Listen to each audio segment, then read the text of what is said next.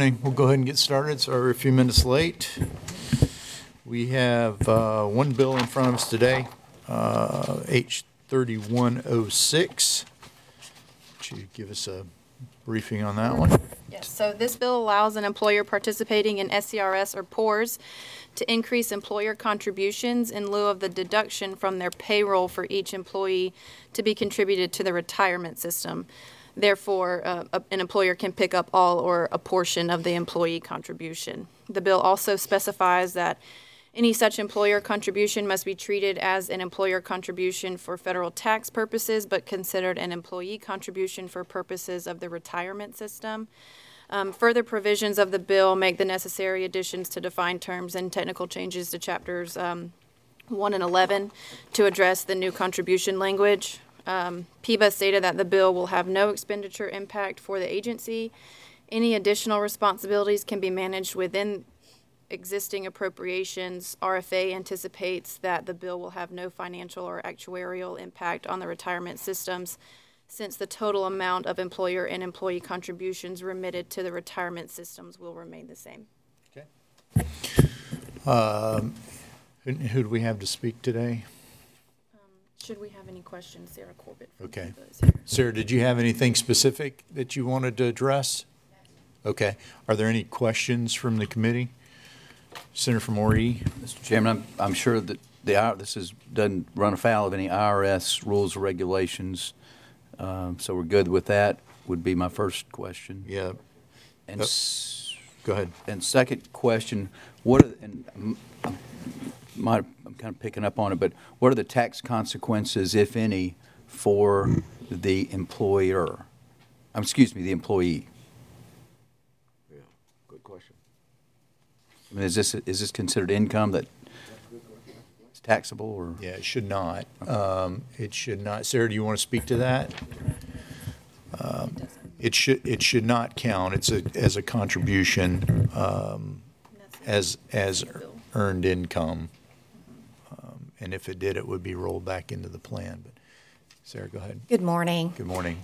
It's our understanding that this will have no tax consequences for the employee, and that this is an appropriate designation by the IRS. We did have concerns with how the bill was originally written, and so we asked the House to amend it on their side to make sure that it was administratively easy and that we were okay with the IRS, and they did what we asked. So the additional contribution from the employer does not run afoul of any IRS record-keeping requirements? No, sir. Okay. Senator To be Greenville. clear, the portion that's paid by the employer is or is not considered income to the employee? Is not. Is not considered income. Okay. Senator I guess I'll Mitchell. say that some of the 401k plans, depending on what you negotiate, employer pays a larger portion of it. It's not counted toward income or salary as well. So they would probably see it the same way. Senator Thank you, from Mr. Anderson. Chairman. This is just for one, like a fiscal year. And the next fiscal year, they have to come and re-up it again. They have to decide per fiscal year if they want to do this. Okay. The way it's written is they can't change it during the fiscal year because that would be administratively difficult, and they have to treat all employees equally. Okay, so once they're in for the entire year, and then they'll have to come back and tell you they want to do it for the next fiscal year. Yes, sir. Doesn't bind them after that. Okay. Kind of consider it, Senator, like a simplified employee pension plan where the employer can determine each year whether or not they're going to make a contribution or not. Sounds good. Thank you, Mr. Chairman. All right. Any other questions, comments, concerns? There's a motion for favorable report. Is there a second? Second. There's a second. Any further conversation? If not, we'll go immediately to the vote. All those in favor say aye. Aye. Anyone opposed? All right. We'll move it out favorably to the committee in about 50 minutes. While we're here, Senator from Richland. and I know we did a whole lot of conversation during the budget process, and I talked to Senator Hemby for quite a little time about if we make some changes with the teachers. And I know we're a little ahead of schedule in terms of funding coming in. And so if the budget does pass, we may have to have another conversation in terms of whether or not the fund is going to be neutral, whether or not we're going to stay on schedule, depending upon how many teachers actually we use that fund to bring those teachers back, because it changes the whole schedule.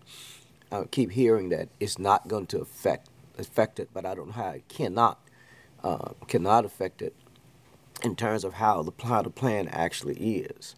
And so I'm just saying ahead of time, if staff has some information to show me that's not going to affect that plan by bringing these teachers back in terms of funding, because the way we have it, the $10,000 cap stops everything. Now there's no cap, and of course you got more money now going out of that plan than actually coming into the plan for that particular employee to see what that impact's going to be. I also asked a question and financed it last year that we pay the amount of money that the state portion of the contribution, and I got a yes. Now, I don't think it was yes. I think it was no. We did not actually pay it, but we were ahead of schedule. And what does that do also in terms of meeting those objectives when we go 1 year, we don't pay because we're having a good year and we don't play catch up. And this should have been a catch up year. So those are some issues that are out there that we may have to come back and talk about.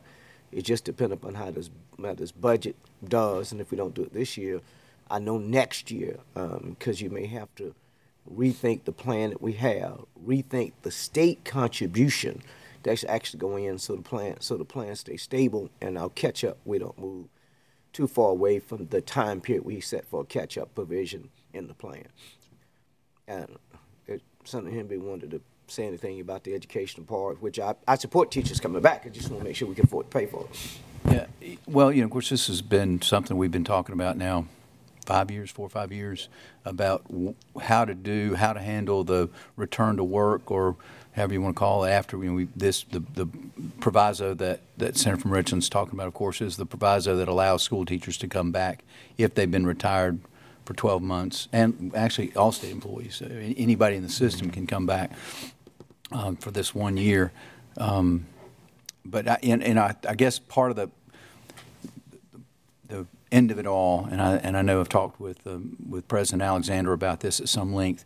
We want to try. I think it's time to try to get a solution to that and kind of finish it off, as opposed to, if we can, and I think we can, as opposed to kind of keep doing these 1 year deals to fill in the holes on the backside. I mean, we're in a bad spot.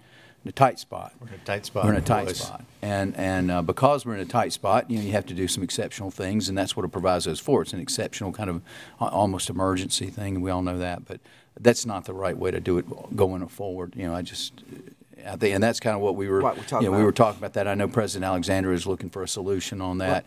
I just guess we put that on as coming attractions, Mr. Chairman, if you're willing to try to tackle that beast once again. Senator, I'm more than willing, and appreciate comments from Senator from Richland and yourself. I think that there's a lot more to do on the pension from this committee with respect to changing those holes, plugging those holes. I agree with finally getting to an ultimate decision rather than handling them in one-off. I believe there's a number of folks in the audience and people that follow this very closely that they would prefer to see us get away from the one-offs and the thumbs in the dike.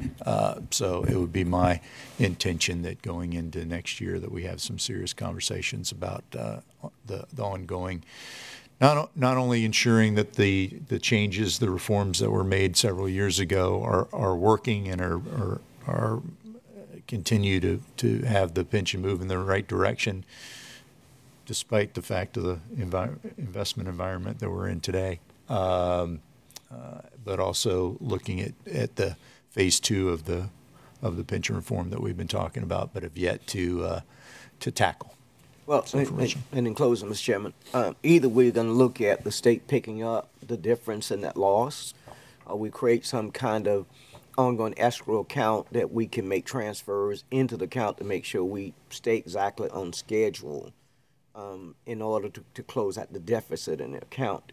Now, this year, because we kind of played with it, we lost a year, but we added more obligations to the account. We talked nothing about what happens next year.